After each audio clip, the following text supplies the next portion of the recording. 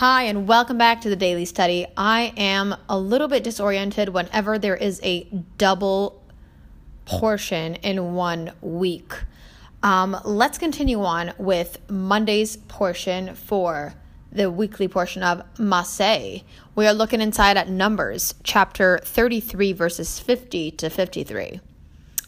God then informed the Jewish people that in order to conquer the land of Israel successfully, they must cross the Jordan River with the intention to drive out the idolatrous nations from the land. Ve'ibadatem et kol mashkitam ve'et kol tzalmei masekotam te'abedu ve'et kol bamotam tashmidu. God instructed Moses to tell the Jewish people, "You must destroy all the idolaters' temples, destroy their molten idols, and demolish their sacrificial platforms." The Hebrew term for idolatry, avodah zarah, literally means foreign worship.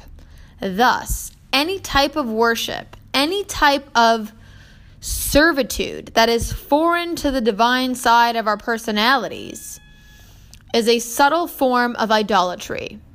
The object of our foreign worship can be anything from money, success, control, and celebrity to more innocent idols, such as security, wisdom, or health. Any object or goal to which we devote ourselves, not intending for it to help us accomplish our divine mission, qualifies as foreign worship. For our own good, God desires our undivided loyalty. He wants us to spare the pain and trauma of trying to serve multiple masters.